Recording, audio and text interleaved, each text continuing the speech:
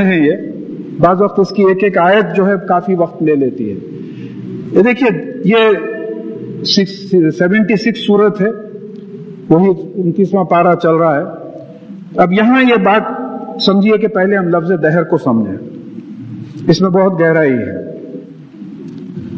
ایک حدیث ہے ابو ہریرہ رضی اللہ تعالیٰ عنہ کی غالباً روایت کی ہوئی, مسلم و بخاری کی ہے کہ انا الدہر, میں زمانہ ہوں, میں ہی دن رات کی ہیر پھیر کرتا ہوں. ہاں اب ذرا تھوڑا میرے ساتھ آپ فالو کیجئے کہ اس وقت آپ گھڑی مت دیکھیے, مگر وقت گزر رہا ہے, گزر رہا ہے وقت, ایک ایک سیکنڈ, دو سیکنڈ. اگر اسی طریقے سے آپ کانسنٹریٹ کرتے بیٹھے تو گھنٹہ بھر گزر جائے گا. وقت گزر رہا ہے, روک نہیں سکتے آپ اس کو, چلے جا رہا ہے. یہ دہر ہے. اب اس کے وجود کا ثبوت یہ گھڑی ہے کہ ٹائم ناپ رہی ہے. بھئی ٹائم نامی چیز کوئی چیز ہے نا, جبھی تو ناپ رہی ہے. There is something known as time, then only you can measure it. زمانہ نامی کوئی چیز ہے, جبھی تو اس کو ناپا جا رہا ہے. تو یہ زمانہ کیسا ناپا جا رہا ہے؟ زمین گھوم رہی ہے اپنے ایکسس کے اطراف, ایک چکر مارتی ہے, ہم اس کو 24 گھنٹے بولتے ہیں. پھر سورج کے اطراف ایک چکر مارتی ہے, اس کو ہم 1 سال بولتے ہیں. جیسا یہ گھڑی وقت کا ثبوت دے رہی ہے, اسی طریقے سے یہ زمین کا گھومنا, یہ تمام پلانٹس کا گھومنا, ساری کائنات کا گھومنا زمانے کے وجود کا جو ہے ثبوت دے رہی ہے. میں اس سے پہلے بول چکا ہوں, میں اتفاق سے دیکھنا بھول گیا, اپریل 2002 یا 2003 بی بی سی کے دوپہر کی نیوز میں بات آئی تھی کہ سائنٹسٹ نے یہ ڈسکور کیا ہے کہ before the existence of the universe there was only time. کائنات کے وجود میں آنے سے پہلے صرف زمانہ تھا. حدیث کا ثبوت مل گیا, کوئی بھی نہیں نوٹ کرے. اب یہاں سوال یہ پیدا ہوتا ہے کہ ایک تو انا الدہر کی حدیث ہے اور ایک مشکات میں حدیث رپورٹڈ ہے. صحابہ نہیں چھوڑے ایسے سوالات. صحابہ نے پوچھا رسول اللہ صلی اللہ علیہ وسلم سے کہ یہ کائنات سے پہلے کیا تھا؟ تو آپ نے کہا کچھ نہیں, اللہ تھا, دہر تھا, ٹائم تھا. آج سائنس اللہ کے وجود کا ثبوت دے رہی ہے, مگر کوئی پڑھنے والے, سننے والے, ڈسکس کرنے والے کوئی نہیں ہے. تو اب یہ معلوم ہوا کہ عربی میں دہر کا لفظ یہ زمانے کے لیے ہے. انا الدہر, زمانہ ہے, گزر رہا ہے. یہ کائنات رہو یا نہ رہو, زمانہ گزرے گا. گھڑی رہے نہ رہے, زمانہ گزرے گا. زمین گھومے یا نہ گھومے, زمانہ گزرے گا. یہ زمانہ تھا, یہ زمانہ ہے, یہ زمانہ رہے گا. یہ دہر ہے. اور ایک عربی ورڈ العصر, والعصر ان الانسان لفی خسر. یہ ہسٹورک ٹائم ہے. یہ کوئی 10-12 ورڈز استعمال ہوئے ہیں, گناہوں کے لیے کوئی 15-20 لفظ استعمال ہوئے ہیں. گریڈیشنز, اسم بھی گناہ ہے, ذنوب بھی گناہ ہے, خطا بھی گناہ ہے, اس طریقے سے جو ہم غور ہی نہیں کرے ان الفاظ پہ. تو یہاں دہر کے معنی یہ ہے کہ وہ زمانہ جو بغیر آپ کے میجر کرے کہ جو ہے گزرتا چلا جا رہا ہے. اب اس کے بارے میں بات آ رہی ہے کہ بسم اللہ الرحمن الرحیم, اللہ کے نام سے جو فائدہ پہنچانے والا ہے, رحم کرنے والا ہے. هل آتا علی انسانی حین من الدہر لم یکن شیئا مذکورا. کیا انسان پر, دیکھیں پھر انسان پر, الناس نہیں بولے, بشر نہیں بولے, کیا انسان پر ایسا وقت نہیں گزرا جبکہ وہ کوئی چیز تذکرے کے قابل ہی نہیں تھی. بھئی اینسٹائن بھی ماں کے پیٹ میں ہوگا, وہ بھی اپنے ماں باپ کا نطفہ ہوگا, ہاں وہ اس سے کا بھی علاقہ بنا ہوگا, مگر وہ تذکرے کے قابل کوئی چیز نہیں تھی. بچہ ہوگا, میٹرک میں فیل ہوا 3 وقت, کوئی تذکرے کے قابل چیز نہیں تھی. اس کے بعد میں تھیوری آف ریلیٹیوٹی اننسیٹ کیا. آج اس کے نام پہ جو ہے راکٹس چلے جا رہے ہیں اس کو ویریفائی کرنے کے لیے, اتنا بڑا سائنٹسٹ ہوا. لیکن ایک زمانے میں تذکرے کے قابل کوئی چیز نہیں تھا, نطفہ تھا, علقہ تھا. اس کے بعد میں آپ ہسٹری آف مین, اینتھروپولوجی وغیرہ اگر پڑھیں تو دیکھیں کہ کیو مین تھا. وہ گوریلا اور بندروں میں, انسانوں میں جو ہے کوئی خاص فرق نظر نہیں آتا تھا. ہسٹری اگر پوری اٹھا کے دیکھیں, آج تو ایک عجیب حساب ہے, بے سیل لے کے آپ امریکہ سے بات کریں, کوئی کنیکشن ہی نہیں ہے آپ کا, وہی کو نہیں مان رہے. ارے یار you are educated, how do you believe in inspiration بولے, ہاں, اور ٹیلی فون لے کے آپ سیل سے جو ہے امریکہ سے بات کر رہے ہیں بغیر کنیکشن کے. اللہ تعالیٰ اپنے رسولوں سے بات نہیں کر سکتے بغیر کوئی کنیکشن کے, اس طریقے کے. کیا بات ہے, یہ آیات ہیں. تو اب اللہ تعالیٰ فرما رہے ہیں کہ کیا انسان پر ایسا وقت گزرا نہیں جبکہ وہی کوئی تذکرے کے قابل کوئی چیز نہیں تھا. انا خلقنا الانسان من نطفۃ امشاج, بے شک ہم نے انسان کو ایک ملے جلے نطفے سے بنایا, مرد کے نطفے سے اور عورت کے نطفے سے.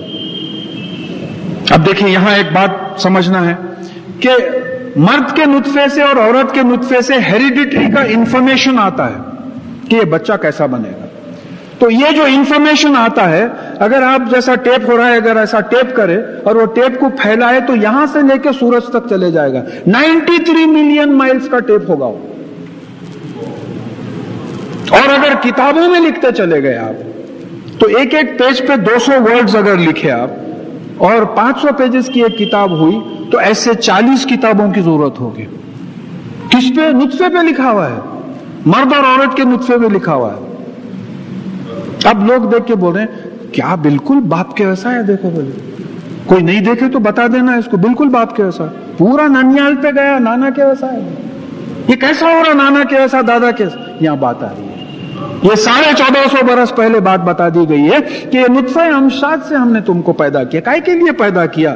نبتلیہ فجعلناہ سمیعا بصیرا, تاکہ تم کو آزمائیں, اسی لیے تم کو دیکھتا سنتا بنایا. تم کدھر اپنی نگاہیں اور کان استعمال کر رہے ہو؟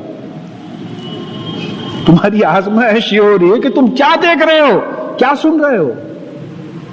قرآن سن رہے ہو, غزلیات سن رہے ہو, قرآن دیکھ رہے ہو, اللہ تعالیٰ کی کائنات کی نشانیوں پہ غور کر رہے ہو, یا پھر سیریل 3rd کلاس قسم کے دیکھتے بیٹھے ہو. اللہ محفوظ رکھے, ہم سب کو معاف کرے. بس یہ آزمائش ہو رہی ہے. ہمارے کوئی پہچانت کے لوگوں میں غیر مسلم تھے بیچارے, ٹی وی دیکھ رہے تھے, کارڈیاک اریسٹ ہو گیا, ختم ہو گیا. آخری سین تو ٹی وی کا تھا. ہماری خوش قسمتی یہ ہے کہ ہم کو کلمہ نصیب ہو جائے آخری میں, لا الہ الا اللہ محمد رسول اللہ صلی اللہ علیہ وسلم. ہم کو ہمارے متعلقین کو اللہ تعالیٰ نصیب فرمائے.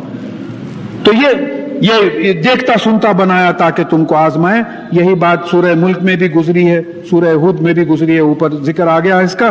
انا ہدیناہ السبیلا اما شاکرا و اما کفورا.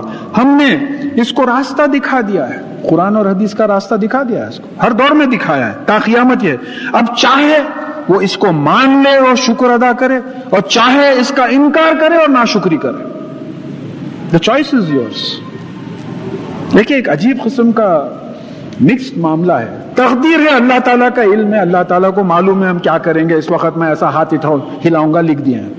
ان کا پکا علم ہے, پریسیشن ہے ان کے علم میں, اس سے ہم کو کوئی تعلق نہیں ہے. ان کا علم غلط نہیں ہو سکتا, ہم کو چوائس دیا گیا ہے. آپ کو نہیں معلوم تقدیر میں یہاں آئیں گے نہیں آئیں گے, یہاں سے جائیں گے نہیں جائیں گے, نہیں آپ کو نہیں معلوم. وہ اللہ تعالیٰ اپنا پاور بتا رہے ہیں, ہمارے پاور میں ہم کو معلوم ہے, ہمارا علم ایسا ہے, ہم کو معلوم ہے تم کیا کیا کرو گے. لیکن چوائس تمہارا ہے. ہم نے تم کو راستہ بتا دیا ہے, جنت کا راستہ بتا دیا. اب تم شکر ادا کرو, ایکسپٹ کر لو, ایکسپٹنس ایکنالج کر لو, یا پھر ناشکری کرو, کفر کرو, انکار کرو. چوائس تمہارا ہے, تم پہ چھوڑ دیا ہے. انا اعتدنا للکافرین سلاسلا واغلالا وسعیرا. بے شک ہم نے کافروں کے لیے زنجیریں بنائی ہیں, گردن میں ڈالنے طوق بنائے ہیں, اور شعلے والی آگ بنائی ہے. ان الابرار یشربون من کاس کان مزاجہ کافورا. اور بے شک جو نیک لوگ ہوں گے وہ ایک ایسے گلاس میں پیئیں گے جس میں کافور ملا ہوا ہوگا, یعنی جس میں ٹھنڈک بھی ہوگی, خوشبو بھی ہوگی. دیکھیے ایک عجیب سی بات ہے, مزاج کا عربی معنی مکسچر کے ہیں. عربی میں مزاج کے معنی مکسچر کے ہیں, ملاوٹ جس میں کی گئی ہے, مکسچر. ہم اردو میں مزاج طبیعت کو بولتے ہیں. کیا ہے وہ مزاج خراب تھا, سنا میں آپ کا, غصیلے مزاج کے ہیں ان لوگ. یہ فرق ہو گیا ہے زبان میں آنے کے بعد. اب یہاں آ کے جو ہے اگر آپ عربی کے مزاج پہ زور نہیں دیے تو بات نہیں سمجھ میں آئے گی آپ, تو وہ اردو کے مزاج کو نکالنا پڑے گا. پھر کافور, یہ جھنگورا نہیں آنا بول کے گولیاں ڈالتے ہیں ہم کافور کے. یہ کافور الگ ہے جس میں خوشبو ہوگی, جس میں ٹھنڈک ہوگی.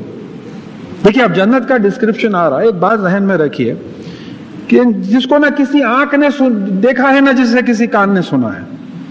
اب ہم اس کا کیسا اندازہ لگائیں؟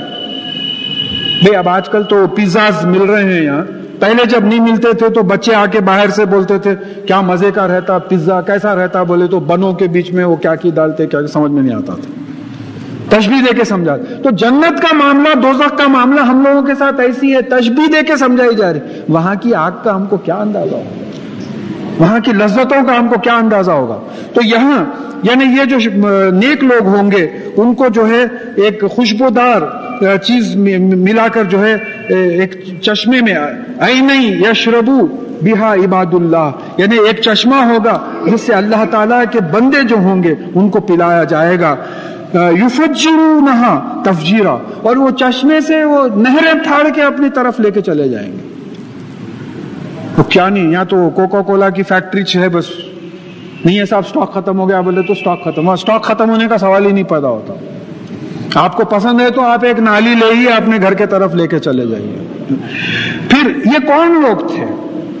یوفون بالنذر، یہ اپنی نظریں پوری کرتے تھے. نظر کیا ہے ہمارے پاس اردو زبان میں؟ منت مانگنا. دیکھیے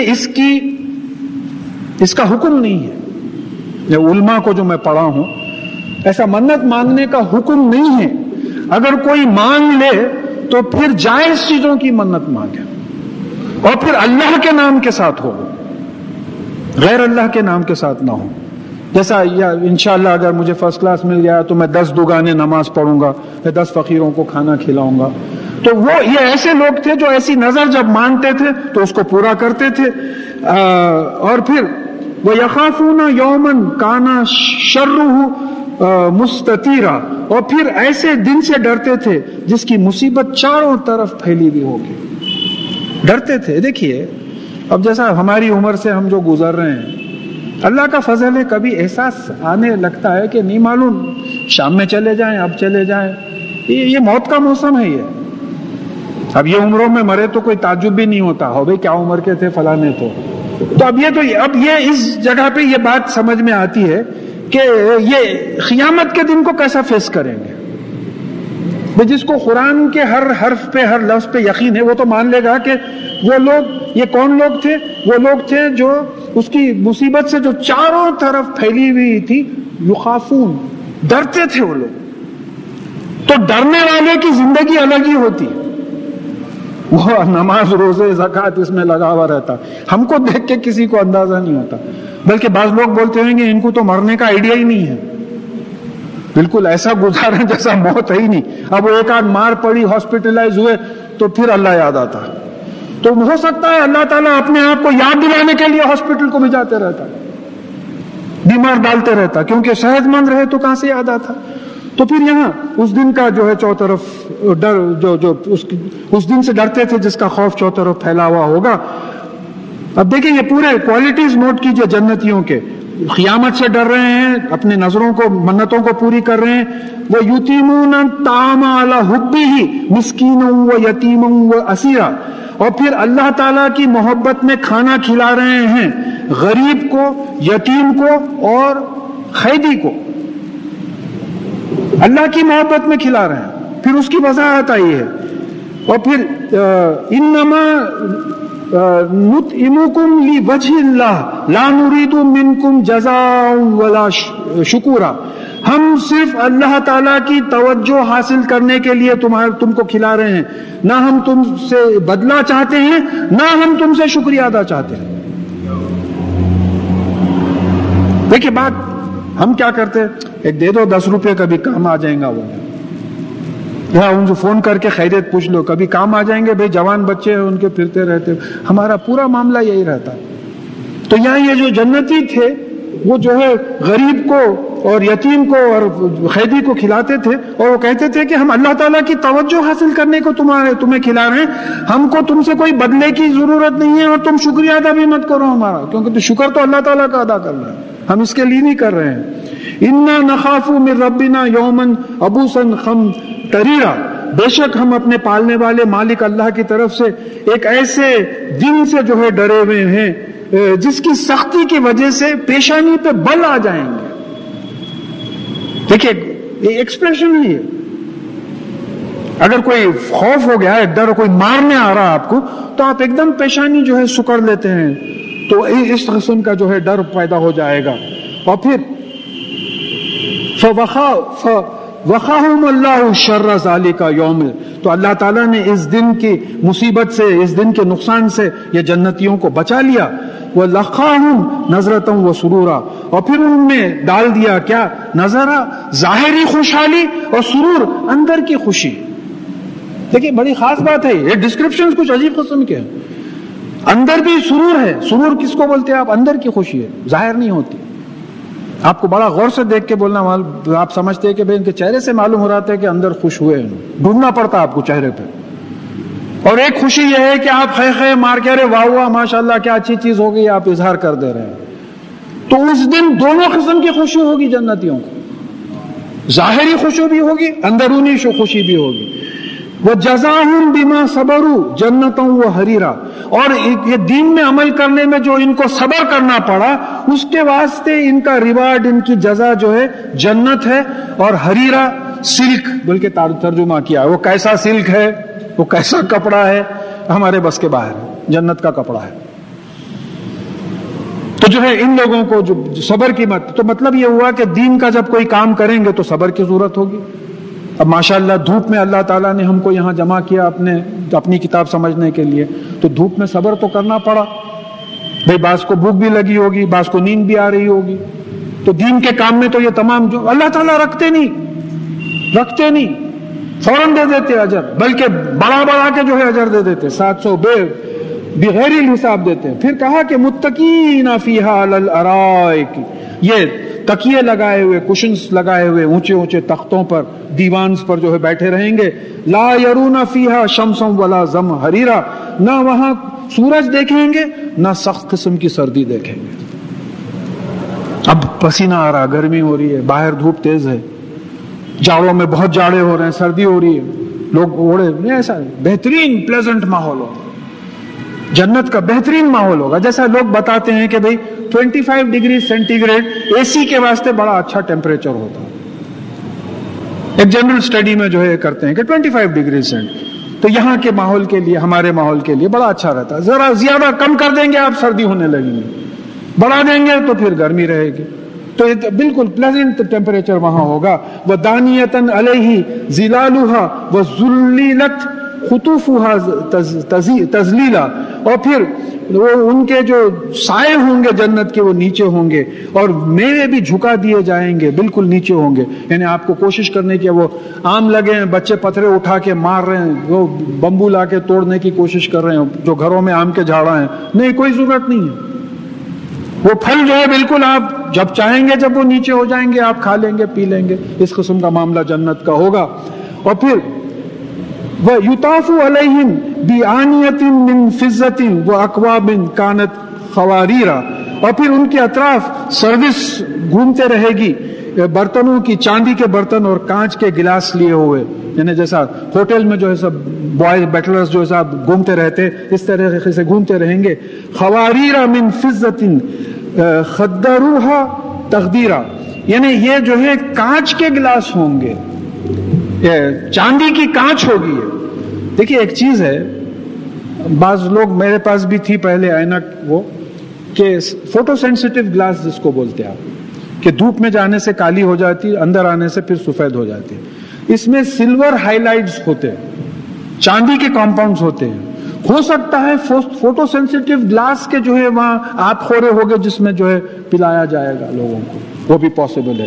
یا چاندی ہوگی جو بالکل ٹرانسپیرنٹ ہوگی کانچ کی طرح، اور پھر اس میں خدروہا، اس میں ناپ دیا جائے گا، ایک ناپ تقدیرہ، ایک ناپ، ایک ایسٹیمیشن جو ہے ناپ دیا جائے گا. وَيُسْقُونَ فِيهَا كَاسًا كَانَ مِزَاجُهَا زَنْجَبِيلًا، اور پھر اس میں پیئیں گے کپس میں جس میں مکسچر ہوگا زنجبیلا. اب زنجبیلا کو بھی بتایا گیا ہے کہ بھئی سونٹ کا فلیور جس میں ہوتا ہے، یا ادرک کا فلیور جس میں ہوتا ہے. اب یہ پھر ہماری زبان ہو گئی ہے، ہم کو کیا معلوم کہ کس طریقے کا مزہ. اتنا معلوم ہے کہ بڑے مزے کے شربت ہوں گے. یہ عین فیہا تسمى سلسبیلا، یہ وہاں جنت کے چشمے ہیں جس کا نام ہے سلسبیلا. وَيَطُوفُ عَلَيْهِمْ وِلْدَانٌ مُخَلَّدُونَ، اور ان کے اطراف بچے جو ہے گھومتے رہیں گے. یا تو یہ دو معنی سمجھ میں آتے کہ یہ بچے ہمیشہ سروس گلاسز لیے ہوئے، کھانے پینے کی چیزیں لیے ہوئے ہمیشہ گھومتے رہیں گے، یا یہ ہمیشہ بچے رہیں گے. ان کے بارے میں کہا گیا کہ اِذَا رَأَيْتَهُمْ حَسِبْتُهُمْ لُؤْلُؤًا مَنْثُورًا، اور جب تم ان بچوں کو دیکھو گے تو ایسا معلوم ہوگا کہ یہ بکھرے ہوئے موتی ہیں. دیکھیے آج بھی آپ چھوٹے بچوں کو محبت کی نظر سے دکھے تو ویسی دکھتے. معصومیت اگر دیکھنا ہے تو یا تو جانور کی صورت دیکھیے یا چھوٹے بچے کی صورت دیکھیے، بڑوں کی صورت مت دیکھیے. تو یہ معصومیت، سکیٹرڈ پرلز، ایک عجیب قسم کا منظر یہ چھوٹے بچوں کا ہوگا. اور پھر کہا کہ فَإِذَا رَأَيْتَ ثَمَّ رَأَيْتَ نَعِيمًا وَمُلْكًا كَبِيرًا، اور تم جب بھی دیکھو گے، جہاں بھی دیکھو گے، ایک بہترین حکومت دیکھو گے، ایک شاندار حکومت دیکھو گے، جہاں بھی نظر پڑے گی تمہاری ایک عجیب چیز ہوگی. اب جیسا بعض لوگ بولتے بھئی آپ جا کے کبھی وہ سنگاپور کا ایئرپورٹ دیکھیے، آپ ریاض کا ایئرپورٹ دیکھیے، آپ کیا ایئرپورٹ ہے بولے تو ایک عجب گلیمر دکھتا ہے کہ بھئی یہ ملک میں کیا پیسہ ہے، کیا ڈسپلے ہے تمام چیزوں کا. تو اللہ تعالیٰ چھوٹے چھوٹے چیزیں بتا دے رہے ہیں، یہ دیکھ لے کہ یہاں خوش ہو جاؤ. اس کے لیے اگر وہاں ہونا ہے تو پھر میرے قرآن اور حدیث پہ جو ہے تم کو عمل کرنا پڑے گا حاصل کرنے کے لیے. پھر عالیہم ثیاب سندس خضر واستبرق، اور ان کے اوپر کپڑے ہوں گے ہرے سلک کے اور بروکیٹ کے. دیکھیے برق سے ہے، اندر سے تو چمکتے ہوں گے، پھر یہ کیسے کپڑے ہوں گے نہیں معلوم. پھر کہا گیا ہے کہ وہ ہلو اساویر من فضہ، اور پھر ان کو چاندی کے کنگن پہنائے جائیں گے. اب یہ کوئی جنتیوں کا ماک ہوگا یا پھر بعض لوگوں کا جیسا خیال ہے کہ ہو سکتا ہے کہ یہ عورتوں کو اس کی لالچ دی گئی ہے کہ بھئی تم یہاں سونا چاندی جب پسند کرتے ہو تو جنت میں جو ہے جو جنتی عورتیں ہوں گی ان کو شاید ایسا پنایا جائے گا، مردوں کو بھی پنایا جائے گا. وَسَقَّاهُمْ رَبُّهُمْ شَرَابًا طَهُورًا، اور اللہ تعالیٰ ان کا پالنے والا مالک اللہ ان کو ایک شربت پلائے گا جو پاک ہوگا. شرابًا طَهُورًا، دیکھیں شراب پھر اردو میں جو ہے ہم وائن کو بولتے ہیں. شراب عربی میں پینے کی چیز کو بولتے ہیں، اینی ڈرنک، کوئی بھی شربت. جیسا کوئی صاحب حجت کی خاطر بولے تھے آپ قرآن میں بتا دیجئے شراب حرام ہے، میں پینا چھوڑ دیتا ہوں. خمر کا لفظ آیا ہے شراب کے لیے. شراب اینی ڈرنک، آپ اس کو اردو میں ترجمہ کر کے کچھ بھی کر لیں گے. میں بار بار تھوڑا سا لائٹ کرنے کے لیے بھی بولتا ہوں کہ بھئی غضب کے معنی عربی میں جو ہے غصے کے ہے. آپ کہیں ولیمے کا کھانا کھا کے اٹھ کے بولتے کیا غضب کا کھانا تھا بھائی، تو اردو میں غضب الگ ہے، عربی میں غضب الگ ہے. کیا غصے کا کھانا تھا مطلب ہے اس کا. کوئی عرب سنیں گا تو بولیں گا ایک عجیب قوم ہے، اتنے اچھے کھانے کو غضب کا کھانا بول رہی ہے، طعام الغضب ایسا بولیں گے آپ اسے. تو یہاں جو ہے یہ چیزوں کا ذرا عربی اور اردو میں جو ہے جو فرق ہے الفاظ میں وہ ذہن میں رکھنا. ان ھذا کان لکم جزاء وکان سعیکم مشکورا، اور یہ تمہارے جو اعمال کرتے تھے اس کا جو تم نے کوشش کی تھی اس کی تم کو جزا مل رہی ہے، ریوارڈ مل رہا ہے، اور تمہاری کوشش ایکنالج کی جائے گی، ایکسپٹ کی جائے گی، مان لی جائے گی. شکر اسماء الحسنی میں یعنی اللہ تعالیٰ ہمارے اعمال کو مانتے ہیں، ہماری عبادت کو مانتے ہیں. تمہاری کوشش مان لی جائے گی. ایسا نہیں ہوگا کہ تم نمازیں پڑھ رہے ہیں، روزے رکھ رہے ہیں، تلاوت قرآن کر رہے ہیں، لوگوں سے اچھے ہیں، بالکل قرآن اور حدیث کی زندگی گزار رہے ہیں، اس میں کوشش کر رہے ہیں اور پھر اللہ تعالیٰ آپ کو مانتے ہی نہیں. ویسا نہیں ہے. تم یہ کر کے دیکھو، یہ جو ہے مان لی جائے گی. انا نحن نزلنا علیک القرآن تنزیلا، بے شک ہم نے آپ پر یہ قرآن نازل کی ہے آہستہ آہستہ، 23 برس کے عرصے میں نازل کیا. دیکھیے ایک بات ہے کہ فزکس کا ایک رول ہے کہ لائٹ ایگزرٹس پریشر، روشنی کا بھی پریشر ہوتا ہے، اور قرآن کو نور کہا گیا ہے، اور یہ نور 23 برس میں نازل ہوا ہے. قرآن کا وزن ہوتا تھا جو رسول اللہ صلی اللہ علیہ وسلم کی اونٹنی برداشت نہیں کر سکتی تھی، بیٹھ جاتی تھی. نور ہے یہ، وہ بھی ماں کا نور. اور پھر اس کے بعد حضرت زید بن ثابت رضی اللہ تعالیٰ عنہ کا قول ہے کہ ایک وقت میری مانڈی پہ رسول اللہ صلی اللہ علیہ وسلم کی مانڈی تھی، نزول شروع ہوا، وہی نازل ہونے لگی، تو مجھے ایسا محسوس ہوا کہ میری مانڈی ٹوٹ کے چکنا چور ہو جائے گی. اتنا وزن مجھ پہ پڑنے لگا. تو اس لیے 23 برس کا عرصہ لینا پڑا. ایک ہی وقت نازل کر دے سکتے تھے, کتاب کی شکل میں نازل کر سکتے تھے, ہیلی کاپٹر سے جیسا پیمفلیٹس ڈراپ کرتے ویسا ڈراپ کر دے سکتے تھے, مگر رسول کے قلب پہ نازل کرنا صلی اللہ علیہ وسلم, اس کا مطلب یہ ہوا کہ وہ اس قرآن کو خود پڑھیں, سمجھیں, اس پہ عمل کریں اور لوگوں کو بتائیں کہ بھئی اس کتاب پہ ایسا عمل کرنا ہے. تو 23 برس کے عرصے میں آہستہ آہستہ قرآن نازل ہوا. فَاصْبِرْ لِحُکْمِ رَبِّكَ, تو آپ اپنے پالنے والے اللہ کے حکم کے انتظار میں صبر کیجئے, بے صبری مت کیجئے, کیونکہ یہ آہستہ آہستہ نازل ہو رہا ہے قرآن. وَلَا تُطِعْ مِنْهُمْ عَاصِمًا وَكَفُورًا, اور ان میں سے کوئی گناہگار اور کسی کافر کا کہا مت مانیے, کسی کی اطاعت مت کیجیے. وَاذْكُرْ اسْمَ رَبِّكَ بُكْرَةً وَأَصِيلًا, اور آپ اپنے پالنے والے اللہ کا نام صبح اور شام لیا کیجیے. اب اس میں ہم بھی مخاطب ہیں. صبح اور شام جو ہے اللہ تعالیٰ آپ کا پالنے والا, جو دیکھیے یہ رب کا, یہ ربی کا, ربہم, رب کا جو اتنا لفظ دہرایا گیا ہے, اس کا یہ بات سمجھنا ہے اس کی اہمیت کی, کہ یہ پالنے والا ہم جو ہے اللہ کو مانیں, دوسروں کو ہم نہیں مانیں. تو آپ کا جو پالنے والا ہے اس کے نام کی جو ہے آپ تسبیح کیجئے, ذکر کیجئے, یاد کیجئے. اب ذکر کے 3 معنی سمجھ میں آتے ہیں. ایک تو یہ جو ذکر ہم کرتے ہیں اللہ تعالیٰ کا, 3-4 معنی سمجھ میں آتے ہیں کہ سبحان اللہ, الحمدللہ, لا الہ الا اللہ, اللہ اکبر, لا حول ولا قوت الا باللہ العلی العظیم. پھر ایک نماز کو ذکر کہا گیا ہے, قرآن کو ذکر کہا گیا ہے. اب جو ہم اللہ تعالیٰ کی باتیں کر رہے ہیں یہ بھی ذکر ہے. تو اس میں جو ہے رات دن مشغول رہیے. وَمِنَ اللَّيْلِ فَاسْجُدْ لَهُ, اور پھر رات میں بھی اس کے آگے سجدہ کیجئے. تو مطلب یہ ہے کہ سجدہ ایک نماز کا سب میں اہم رکن بتا دیا, تو رات میں بھی نماز پڑھا کیجئے.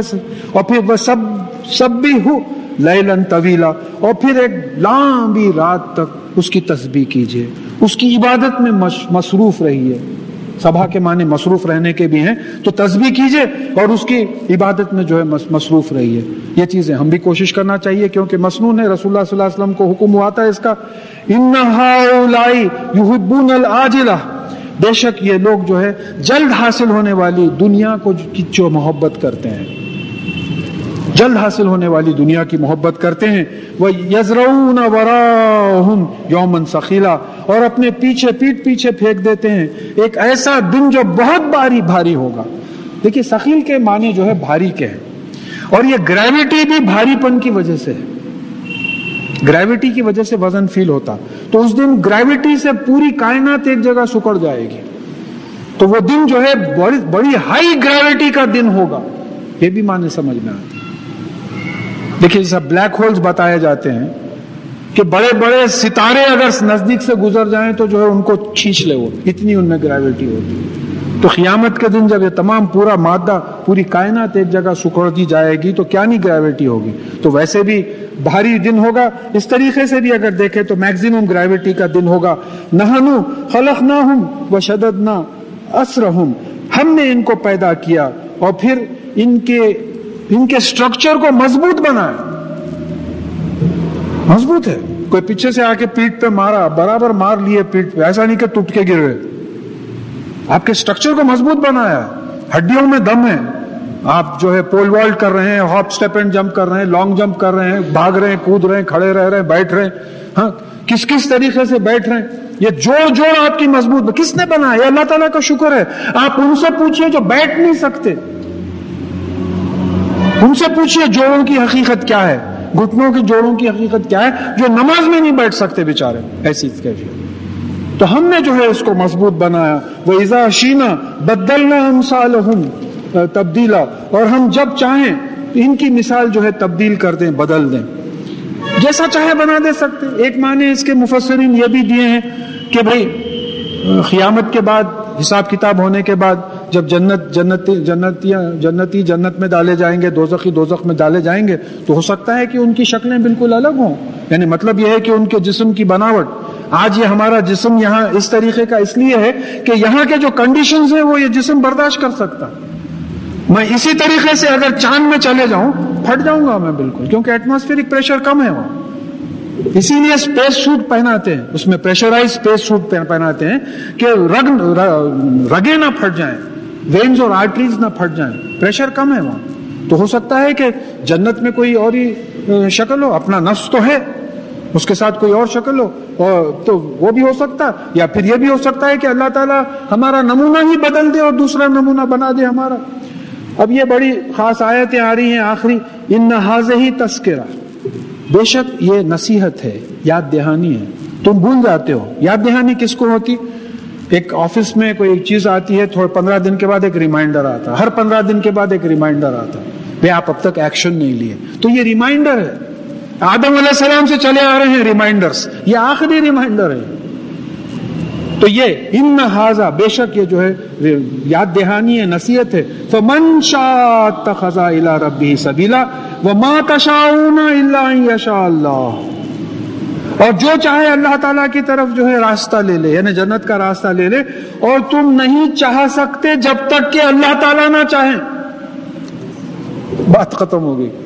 یضل من یشاء ویہدی من یشاء، وہ جس کو چاہتے ہیں گمراہ کرتے ہیں، جس کو چاہتے ہیں ہدایت دیتے ہیں۔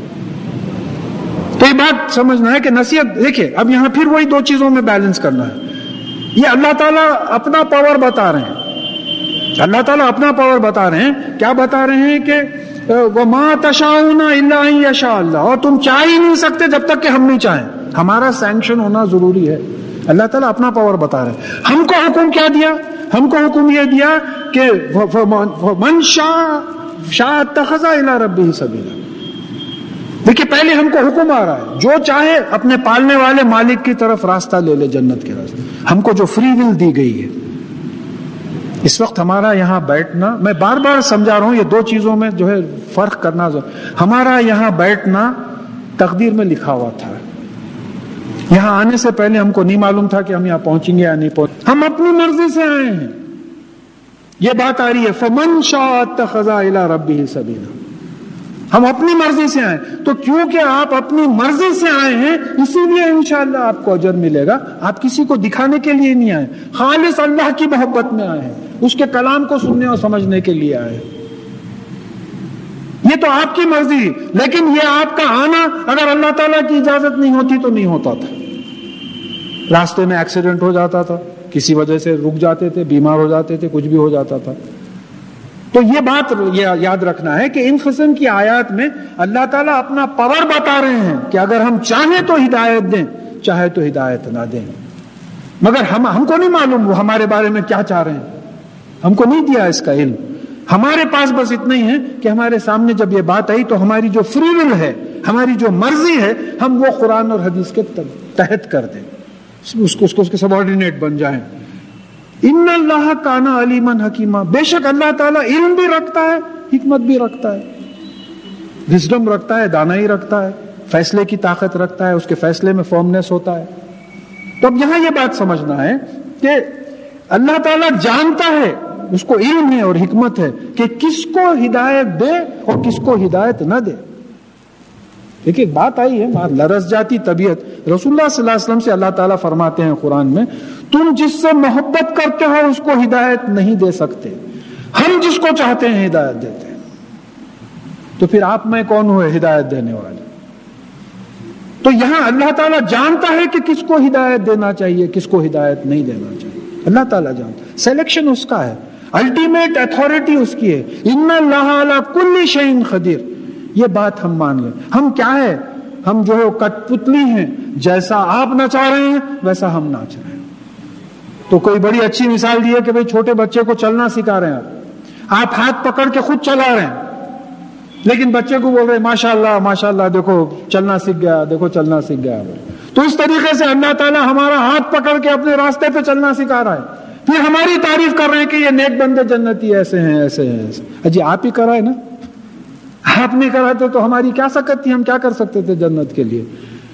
پھر جو ہے آخری آیت ہے یدخل من یشاء فی رحمتہ، وہ جس کو چاہتا ہے اپنی رحمت میں داخل کر دیتا ہے، اپنی مرسی میں، اپنی بینیفیسنس میں، اپنے فائدے کی چیزوں میں، جس پہ جو ترس کھاتا ہے وہ جس پہ چاہتا ہے ترس کھاتا ہے، کوئی اس پہ اتھارٹی نہیں ہے، وہ جو چاہے اس کو سوال ہی نہیں کر سکتے، بس یہ دعا کر سکتے ہیں یا اللہ آپ ہم کو ہمارے متعلقین کو اپنی رحمت میں شامل کر دیجیے۔ پھر کہا کہ وَالظَّالِمِينَ أَعَدَّ لَهُمْ عَذَابًا أَلِيمًا، اور جو ظالم ہیں، جو حد سے نکل جاتے ہیں، اور ناانصافی کرتے ہیں، یعنی جو کافر ہیں، مشرک ہیں، منافق ہیں، یہ تمام ظالمین کے ڈیفے. اگر آپ پورا قرآن پڑھتے چلے گئے تو ظالمین میں یہ تمام لوگ آ گئے، کافر، مشرک، منافق. یعنی مختصر یہ کہ قرآن اور حدیث سے ہٹ کے عمل کرنے والے جو ہیں ان کے لیے ہم نے ایک تکلیف دہ عذاب تیار کر رکھا ہے. یا اللہ آپ ہم کو ہمارے متعلقین کو اس عذاب سے بچا لیجیے. تو یہاں